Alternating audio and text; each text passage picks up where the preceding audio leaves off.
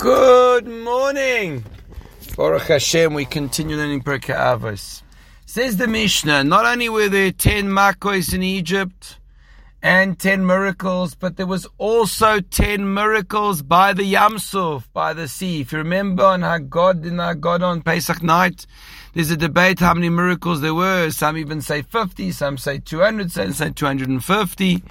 And the question is, what were these miracles and why were they necessary? So our rabbis tell us that the ground wasn't even slushy or muddy. It was marble for the Jews, beautiful and smooth.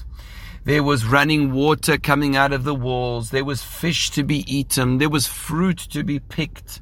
It was beautiful. In fact, that you went through 12 different tunnels, each for each tribe. You could see the person on the other side.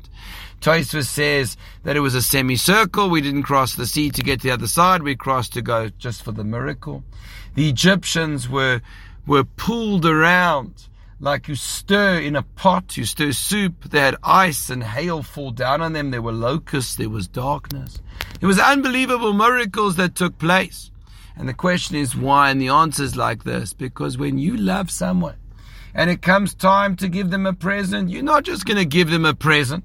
You're going to wrap it. You're going to put in a beautiful bag. You're going to give a beautiful card. You're going to add a few little things on the side because you will show that you love the person. And therefore you want to give. And there's no holds barred. Imagine you have a guy who's extremely wealthy.